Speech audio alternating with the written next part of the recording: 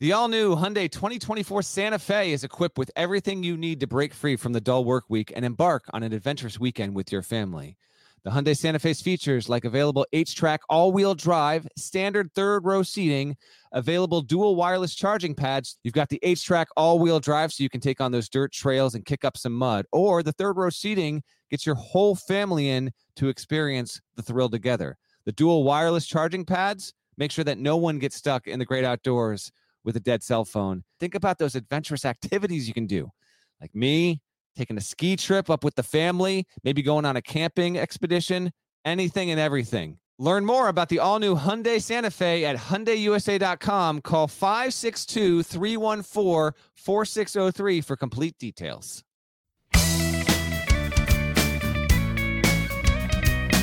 Hey there, it's Gary Parrish. It's Thursday, April 23rd, 2020. Welcome back to the CBS Sports Eye on College Basketball podcast, where we sometimes discuss camel fighting and leaky black. Matt Norlander is here with me, and I suppose we're going to start with the big news of the day, and that's that Mark Pope just beat John Calipari and Chris Beard, not to mention Sean Miller, Mark Few, Eric Musselman, and Penny Hardaway for Purdue grad transfer Matt Haarms, because Matt Haarms is headed to BYU. Norlander, it started to look like the 7'3" center was headed to Provo on Wednesday. So the actual announcement when it happened was not a surprise. But that said, on the day Matt Haarms announced he was leaving Purdue, I don't know anybody who had BYU as the likely destination. So in that sense, this is a little surprising. Are you surprised Matt Haarms is going to be a BYU Cougar next season? Yeah, I mean, 5-6 days ago, I thought that Matt Haarms was headed for Kentucky. So clearly, Mark Pope was able to convince him that, and Haarms has obviously spoken with a number of outlets here who coincided their coverage with the announcement that he would be going to BYU, that things like, receiving a bunch of shoes, the quality of a locker room doesn't matter to him. He wants to go to a spot where frankly, he has the best chance at the most production for his final year of college basketball. Again, whenever that might start there. It's a really nice get for BYU. You also have you've got a player here who is coveted, but I wonder, he's good. I just let's not overrate him in the process kind of deal here. We did this a year ago to a certain extent with Kerry Blackshear Jr. with Florida. He wound up being a fine player, but not nearly as good as he was hyped to be.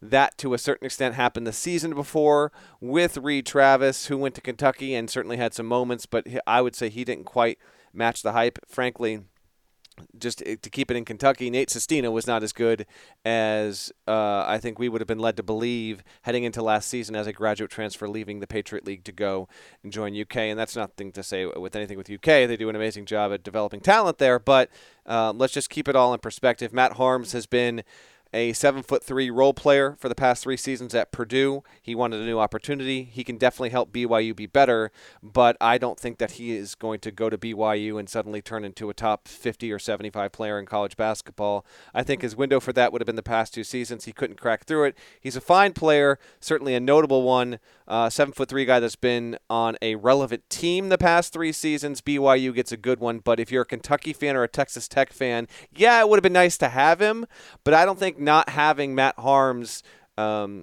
makes a season-altering projection for either of those programs. While they would have been better without him, by not having him, it's not like you've lost out on something great otherwise.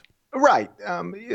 Listen, Matt Haarms was coveted to this degree and became like a legitimate national story because he's the best thing available. But he's the best thing available.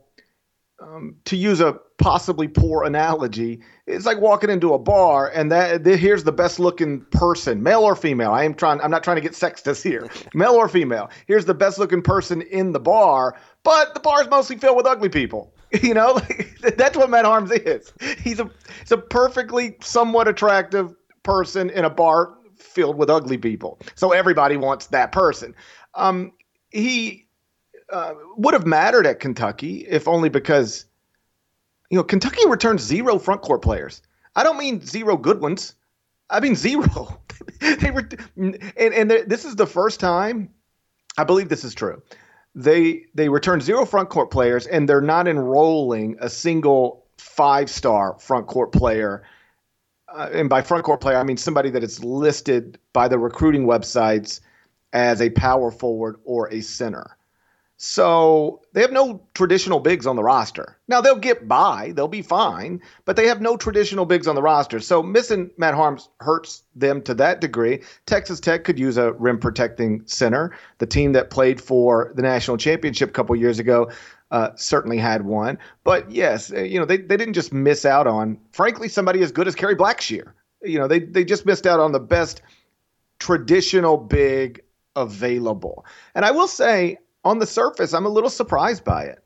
BYU is losing its top 3 scorers, including Yoli Childs, actually losing 4 of the top 5 and 5 of the top 7 from a very good team, a team that finished 13th at Kid Pom. They were legitimate Final Four candidates, I think. But BYU's not a preseason top 25 team. I'm not even sure if BYU's a preseason projected NCAA tournament team. And so when I talk about these things, I always preface it with, listen, what matters to me might not matter to somebody else and vice versa. But what I think would matter to me if I were Matt Haarms is I want to go somewhere. If I'm going to leave Purdue, which is an incredible program, I want to go somewhere where I can maybe achieve more while playing a prominent role. And he had that opportunity at Kentucky, and he had that opportunity at Texas Tech. And that's why I'm a little surprised that he picked BYU. But by all accounts, Mark and his staff just did an incredible job of making him feel comfortable, of building a certain level of trust. They seem to make a really big, significant impact on him, and that speaks well to the BYU staff.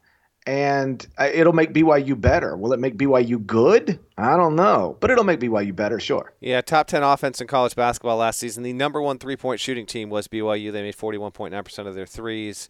It's just kind of an offense dictated around best shot, take it, everyone get back on defense. A miserable offensive rebounding team, but solid on the other end there. Matt Haarms, by the way, just a career reset on his numbers. 7.5 points, 4.4 rebounds, 0.9 assists, a 58.2% shooter overall from the field, and 28.1% from 3. That is for his college career. So there's certainly potential that can be tapped into there. And BYU, I think, can be in the mix in the WCC. Gonzaga, we'll see.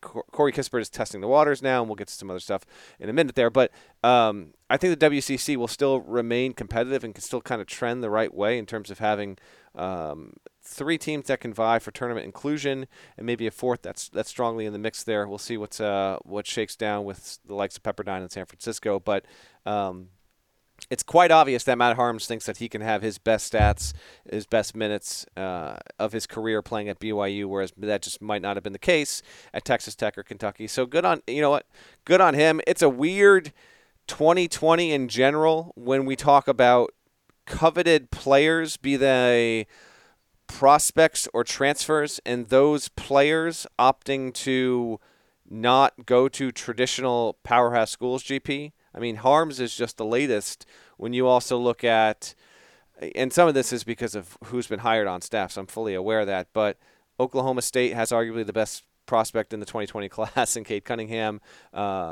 Isaiah Mobley at USC is going there. You're seeing guys all over the place kind of not pick the traditional big schools. Not to say that those schools aren't still getting good players. They are, but 2020 is setting up to be a different kind of year in that respect.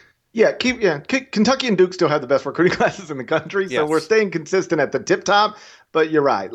I think a lot of people were surprised, that Matt Haarms would have an opportunity to go to Kentucky and presumably start at the 5, and decided to pass on that to go to BYU. In fact, I had somebody ask me on Twitter, is Matt Haarms a Mormon? Did that play a role in this? And I didn't think so, but I said, well, I'll double check it. Surely somebody's written that somewhere if it's going to be a factor. And when I typed in, I thought this was funny.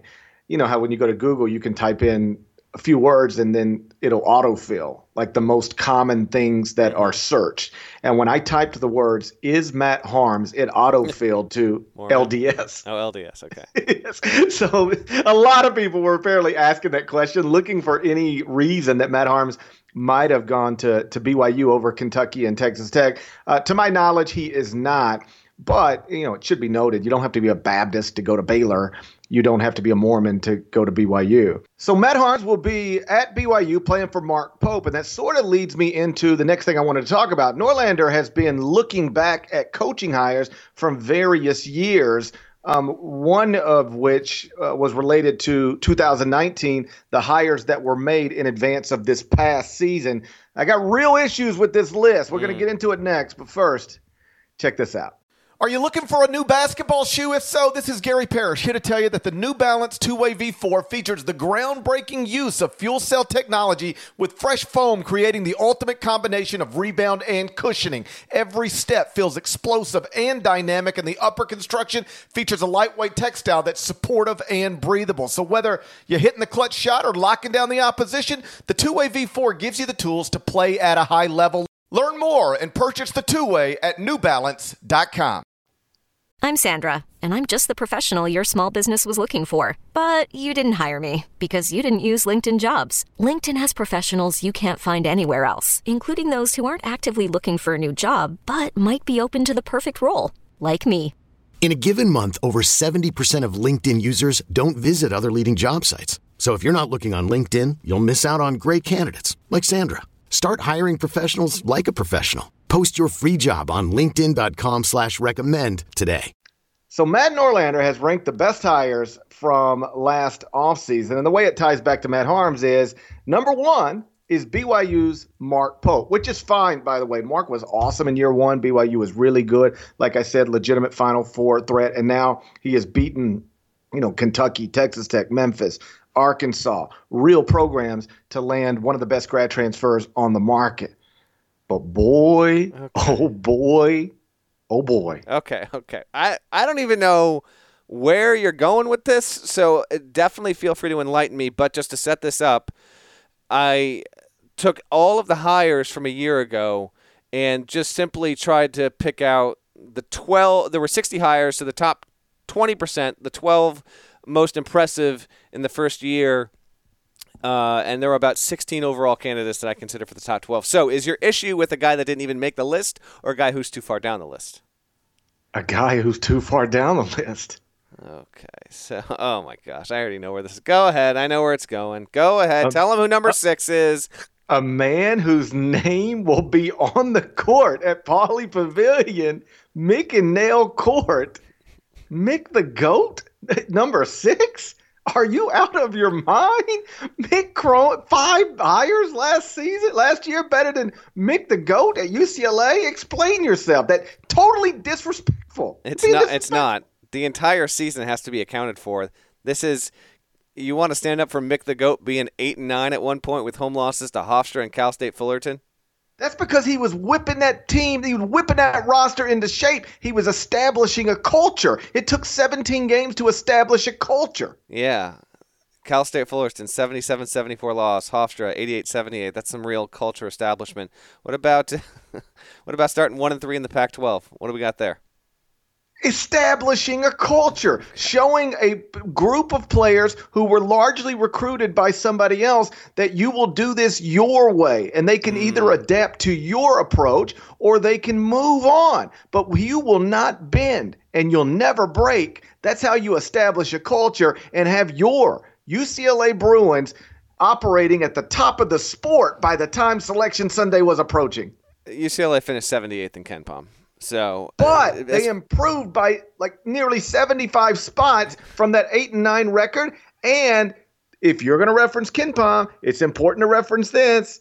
They had one of the top 10 adjusted efficiency margins in the final whatever games that they play. Okay, you're making that. I'm not making it up. I'm saying I'm not saying you're making it up. I'm saying you're making one beautiful case there. In fact, now that we've really, I might have Mick too high, to be honest. The six might be too. I got to give my guy Dane Fisher some more love. William Mary down at 8. Got to give him some love there. Listen, Mick Cronin had an 8-9 team. They went 11-3 the rest of the way, And that's when they were operating with a top 10 adjusted efficiency margin in the entire country, beat Arizona twice, established a culture, re-energized a fan base. Oh, by the way, signed a 5-star point guard and is going to have a preseason top 25 team next season. And there are 5 hires better than that. The Pac-12 Coach of the Year. I mean, the 5 hires better than the Pac-12 Coach of the Year. How much would you be in on this if you didn't look like Mick Cronin's brother? How much does that really play into this? I do like that there's somebody who's kind of looks like me. Not kind of. There's no kind of about it. If both of you are walking and you're looking at you from behind, you're basically the same person. You can't tell the difference. Except only one of us is the Pac-12 Coach of the Year. Fair enough. How can I have 5 people ranked from last year's hires ahead of the reigning Pac-12 Coach of the Year? Here's what I got. He won the John Wooden Coach of the Year award. Do you understand how hard it is to step into the same arena where Rick Byrd coached for decades and to get that team to an automatic bid in the NCAA tournament right away? That's what Casey Alexander did. Listen, I'm not here to try to move Casey Alexander down the list. His daughter might be listening right now. That's also correct. Yeah, shouts to the Alexander family who are listeners to the podcast. Had no influence on my rankings.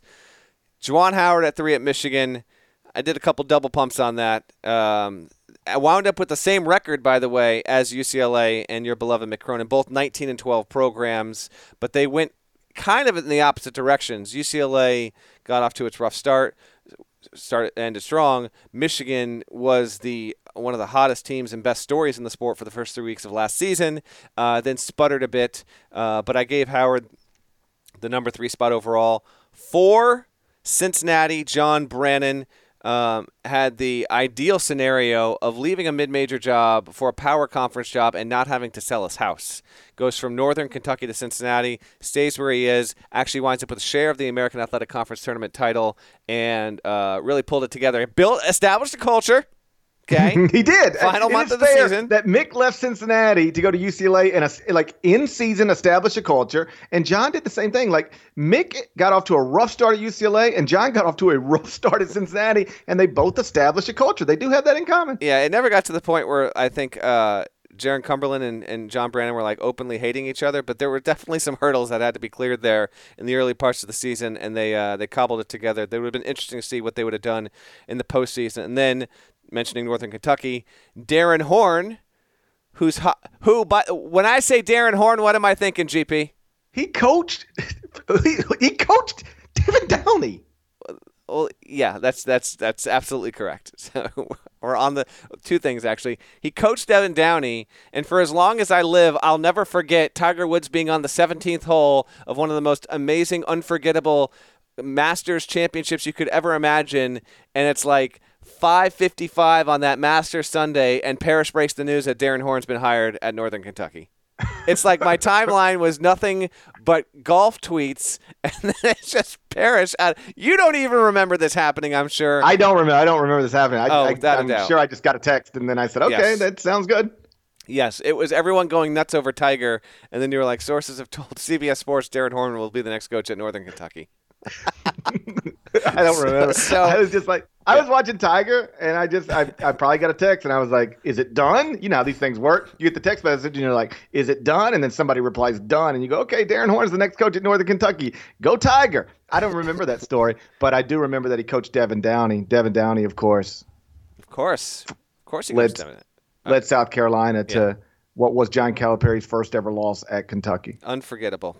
So Darren Horn, Northern Kentucky and Belmont were the only 2 schools / only 2 coaches on the list to have legitimately and actually earned a 2020 NCAA tournament invite. They both won the auto bids there. UCLA was 6. Musselman at Arkansas I had 7th, and then Dane Fisher, William & Mary 8. Carm Maciarello at 9 with Siena.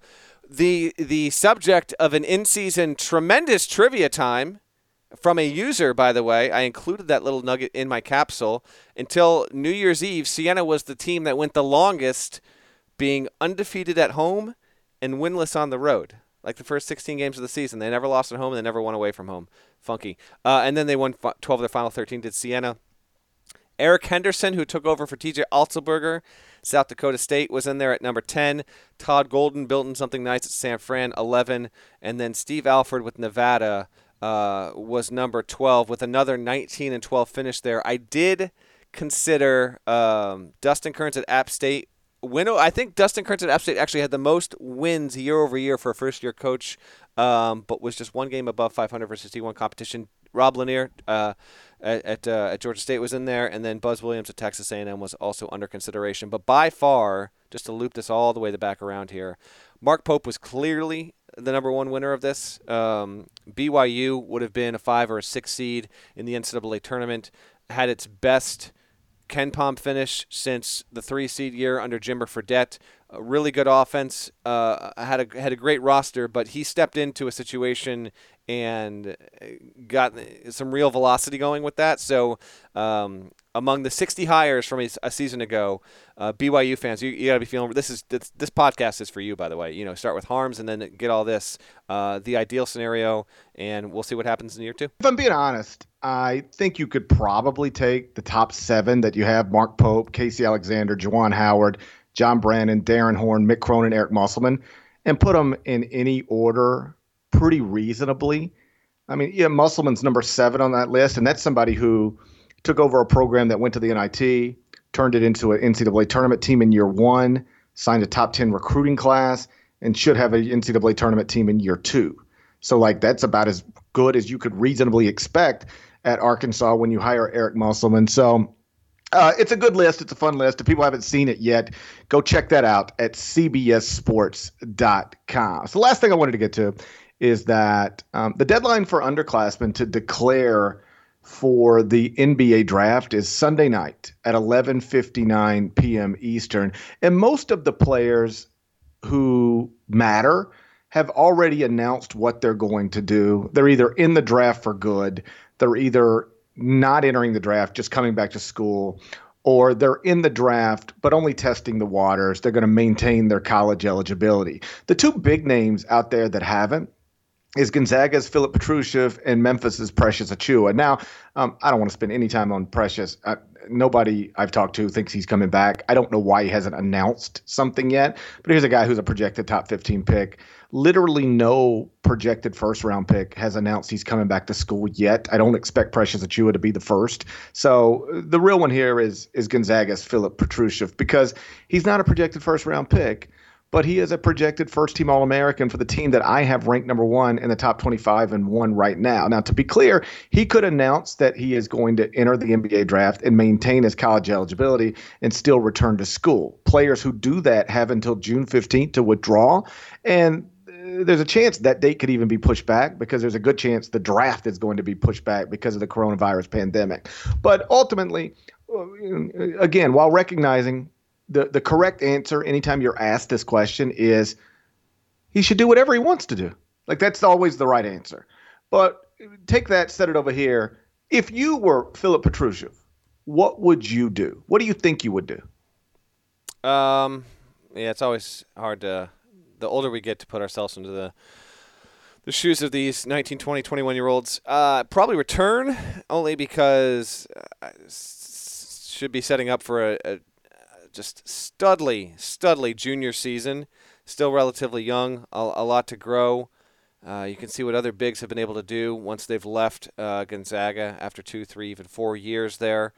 I think that I would return.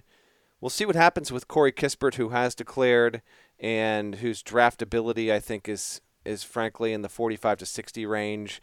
But he could return and wind up being a fantastic player as well. But Petrusev, 17.5 points last season, 7.9 rebounds, an assist and a half per game. Pretty good shooter from the field overall, 56.2%. So I think that I would return. I actually happened to speak with Mark Few about 5 days ago on just a bunch of random stuff there, and we were just casually speaking about.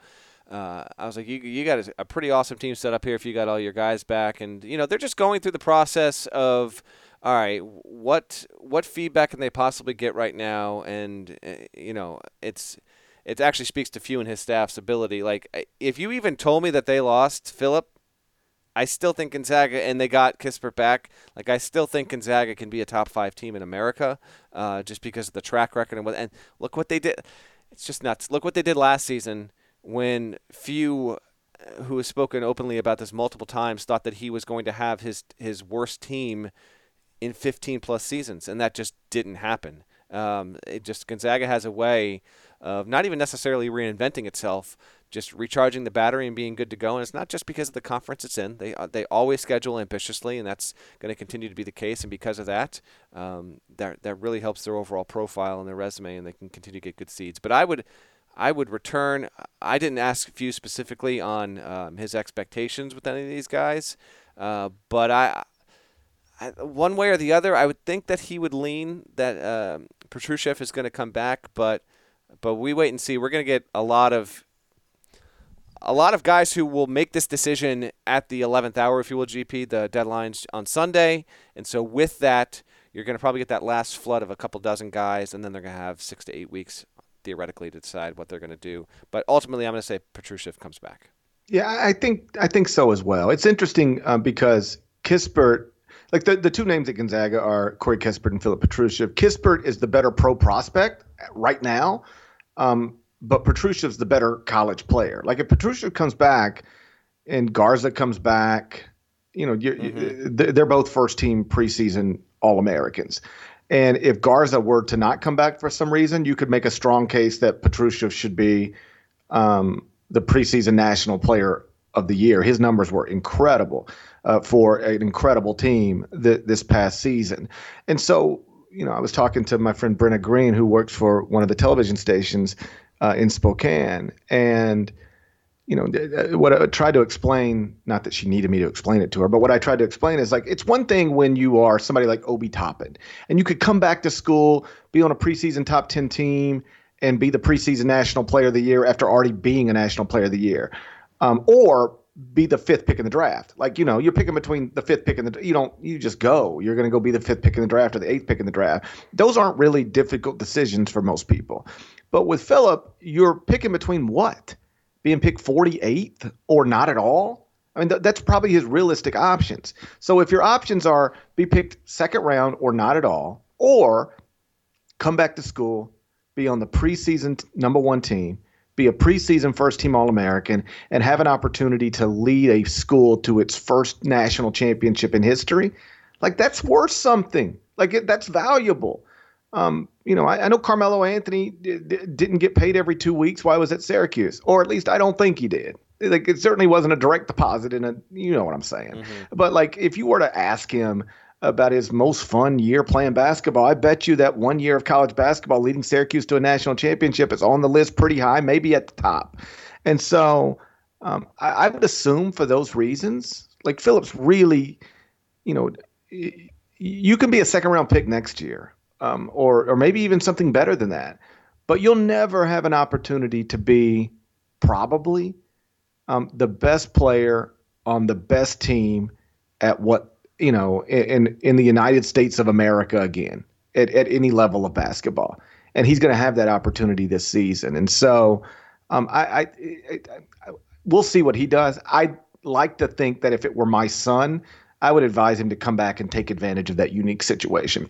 I'd like to think if it were me, I would advise him to come back and take advantage of that situation. And it is massive for Gonzaga. The Zags, like you point out, are going to be good no matter what. They always are. But we talked about it on a previous podcast. I have subsequently done all of the research on it, and I actually have a column, I think, coming out Friday that details it. But Kansas, Dayton, Duke, Michigan State, Louisville, Maryland were 6 of the top 11 teams in the final KenPom standings this past season. It was number 1 Kansas, number 4 Dayton, number 5 Duke, number 7 Michigan State, number 9 Louisville, number 11 Maryland. 6 of the top 11.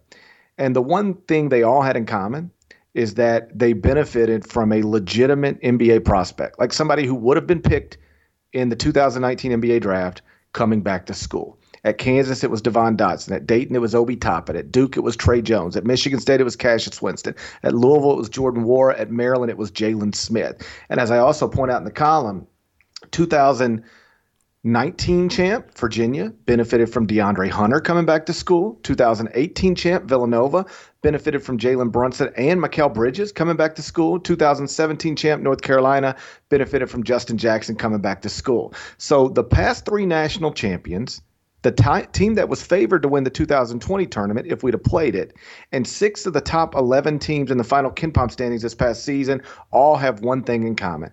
They got a legitimate NBA prospect to come back to school. And so that's where Gonzaga fits right now with both Petrusev and Kispert. Can they get them both to come back to school? Can they get one of them to come back to school? What happens if they lose both? Because what recent history shows us is that that's the key to winning a national championship. It's not necessarily enrolling the best recruiting class. I mean, you'd love to do that as well, but the teams that are usually very good in this sport are teams that return legitimate NBA players as opposed to enroll legitimate NBA players. That's what the research shows, at least.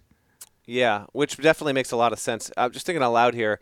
Perhaps for our next pod, whenever we do it next week, the deadline's Sunday, so maybe we get it done earlier in the week. But we could take a look at 15 to 20 intriguing guys, kind of guys that hit that sweet spot mixed GP of important players at the college level, like extremely important players that have an interesting choice because they are not projected to be in the first round. They might be projected second round or just near that cut line, and we can kind of make our projections and guesses on whether they will stay or will they return. Because we'll have probably around 150, 160 guys, all told, underclassmen that will wind up declaring by the time the deadline hits on Sunday, and we'll wait and see on that. So we'll just keep that in mind. And for any names that you might need to know, obviously go to CBSSports.com, and the CBS Sports app will have that. But then we'll keep you up to date with all of that. And then as we spin forward to the draft, names you need to know. GP, I did want to bring up something off topic real quick, but I didn't want to swerve to that unless you had anything else on Petrusev or Kispert or anyone else in general. No, I'm good. Okay. I wanted to mention this on the previous podcast, but I had forgotten.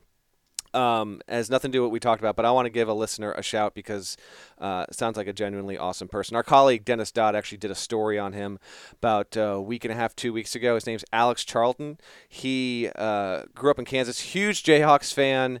I had been messaging with him. He wants me to give you grief on the podcast for underrating his Jayhawks heading into next season, but this is a young man who has been trying to break into college football coaching for a while, served under Mark Mangino at Kansas, and has been working as a GA, and has basically put his entire career aspirations on halt to go and serve on the front lines in hospitals in New York City.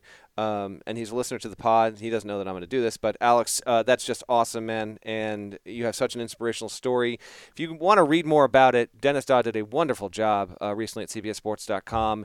And I just wanted to say, Parrish and I, we both know people that have been afflicted with COVID-19. There are people in the media that we know, including Jody Dembling, who works for 247 Sports, and had an army of supporters behind him, and thank goodness Jody is doing well at home, has covered Louisville tremendously well for such a long time. We have reached a point in this pandemic where inevitably people we know have been touched by this, and even more folks, including some that we work with, and we're so happy that they have been able to win their battles. Their loved ones have been able to continue to fight with this, but we're well aware that given how many people are working on the front lines, be it in hospitals or in delivery or in grocery services, might happen to listen to this podcast. I just wanted to send our sincere, heartfelt thanks to you. And if this podcast is just a minuscule thing that you use to help make your day better, it is genuinely our honor, our privilege. We recently got back information that, our March podcast numbers without a tournament were the most downloaded month ever, and we're up nearly, 20% from what they were a year ago. You've helped grow the podcast. It means a lot. Obviously, we're not doing it with as much frequency in the offseason as usual because there's just not enough there. But for everyone that has helped or is helping in any way, it's so sincerely appreciated. And for those that are battling this and have to battle this on a daily basis, if you happen to be a listener, I just didn't want to go another podcast without directly speaking to those people. We do appreciate you wherever you are as we continue to try and figure out what we're going to do as a country with this. Parrish and I, our livelihoods are attached to how our country responds to it. Whenever college sports can resume again, we have so many questions there. But our sincere gratitude, and, we love the goofy podcasts, and this hasn't been a goofy one, so to speak. We actually pride ourselves on our ability to get serious when need be, get off the rails unexpectedly and all that stuff. But to Alex Charlton and everyone else that might be on the front lines who happens to be a listener to the podcast, I just wanted to send our thanks to you. So GP didn't know this was coming, but I'll throw it back to you. But I didn't want to let one podcast go by without at least acknowledging those people. Yeah, it's been obviously a wild past month in our country. More than 40,000 people have died from this, in the past month. And, it's been, maybe not people we know personally, but like people we knew. John Prine being a prominent musician. There's people from the world of sports. And you're exactly right. I think most people in this country, if not all people in this country, now know somebody who's had to deal with the virus. Our former colleague, Kaylee Hartung, because she was on the front lines in Seattle. One of our editors, Adi Joseph, and his family went through it in what is just a terrifying story. Just announced today, Todd McShay, the NFL draft's tonight. Yeah. Todd McShay is not going to be working for ESPN because he has been, he's battling COVID-19. And so, this is stressful for all of us. In the spirit of transparency, we had to stop this podcast because my kids are downstairs just wrestling each other and screaming and was coming through the mic. You might have caught some of it. But so this is stressful for all of us, but it is especially stressful to, circle back to your initial point, and scary for the people working on the front lines. Like one of my best friend's wives is a nurse who was working on a coronavirus unit, every day going to work, knowing that she's putting herself at real risk. So the people in the hospitals are amazing. And the people who, honestly, the people in the grocery stores are amazing. Those are the ones, at least in the hospitals, you are head to toe covered up. Kroger, it don't quite look the same way. And these people aren't making the same money at Kroger that you make when you're a nurse or a doctor. And yet they are, in real ways, putting themselves at risk. And it's just a crazy time. I had this moment the other day where I went into a local pharmacy. I just had to pick up a few things. And, I parked my car and I put my mask on and I walked in and everybody's got masks. It's just like, what is happening? I don't want to say it's unimaginable because we had two presidents before this president, one Republican and one Democrat, both warn us that this was going to happen at some point and we need to be properly prepared for it. And not to get political, but clearly we weren't properly prepared for it. So I never say it was unimaginable. It was very easy to imagine. We were told. But it's still a pretty surreal scene when you walk into a local anything and everybody in the United States of America is wearing a mask. And,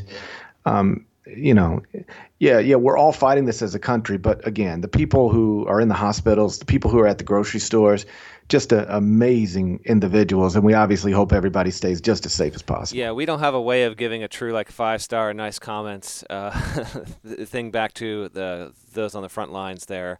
Everyone from delivery service to grocery store workers, you name it, in the hospitals, all of it. But I'm sure there's just a small cluster of you who happen to listen to the podcast or are related or, married or friends with whatever, are just immense thanks. I've been thinking about it more and more as we continue to not necessarily spin our wheels, but not get enough forward momentum as maybe we would like. And every day it's one thing after another. We want to get forward, and there are encouraging signs, uplifting stories, and then there's frustrating data and frustrating anecdotes that we are seeing there. So truly, I feel like we are trying to get through this together, and podcasting, the very nature of it, can be a very isolated thing. Some people like it because of that. So if you see this podcast, if you saw the podcast pop into your feed on Thursday, or you woke up Friday and thought, you know what, that's awesome, and this is just helping in any sort of way, trust me, like, we are very happy to be able to provide that in such a small way, particularly when the college hoop season isn't in season, if you will. But we're there with you, and as you know, from a news standpoint, as soon as there are things that are worth talking about that tie to college sports and college basketball on the podcast, like, we will obviously keep you updated, present reporting and opinions on where this might go. But there are still so many unanswered questions, and I don't know if we're going to get questions to those in the next couple of weeks in regard to what we'll get with college athletics. So a bit of a tangent. I know you got to go, GP, but I did want to make a specific point at the end of the pod just to give those people a shout out. For sure. So we're recording this on Thursday afternoon. The NFL draft starts Thursday night. And if you're trying to get immediate reactions to what happens there, make sure to check out the Pick Six podcast. Who were the round one winners? They'll let you know. And the guys are going to be reacting after day 2 and day 3 as well. On top of that, they're going to have 5 fresh episodes next week. So if you haven't already, go download and subscribe to the Pick Six podcast. You can do that on Apple Podcasts, Spotify, Stitcher, and wherever else podcasts are found. Shouts to Devin Downey. Shouts to Chester, South Carolina. Shouts to Terry M. Teagle, legend. Shouts to Larnell. And if you haven't already, go subscribe to the Eye on College Basketball podcast at Spotify, Stitcher, Apple Podcasts, wherever podcasts are found. If you can, rate it favorably. 5 stars, leave a nice comment, and we will talk to you again real soon. Till then, take care.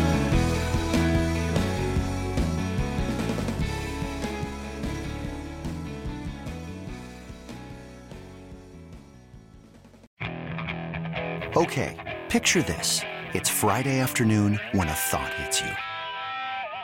I can waste another weekend doing the same old whatever, or I can conquer it. I can hop into my all-new Hyundai Santa Fe and hit the road. Any road. The steeper, the better. Because my all-new Santa Fe is available with H-Track all-wheel drive, so I can hit the trail without a worry in the world. Heck, with 3 rows and best-in-class rear cargo space, I can pack the whole family in with all our gear.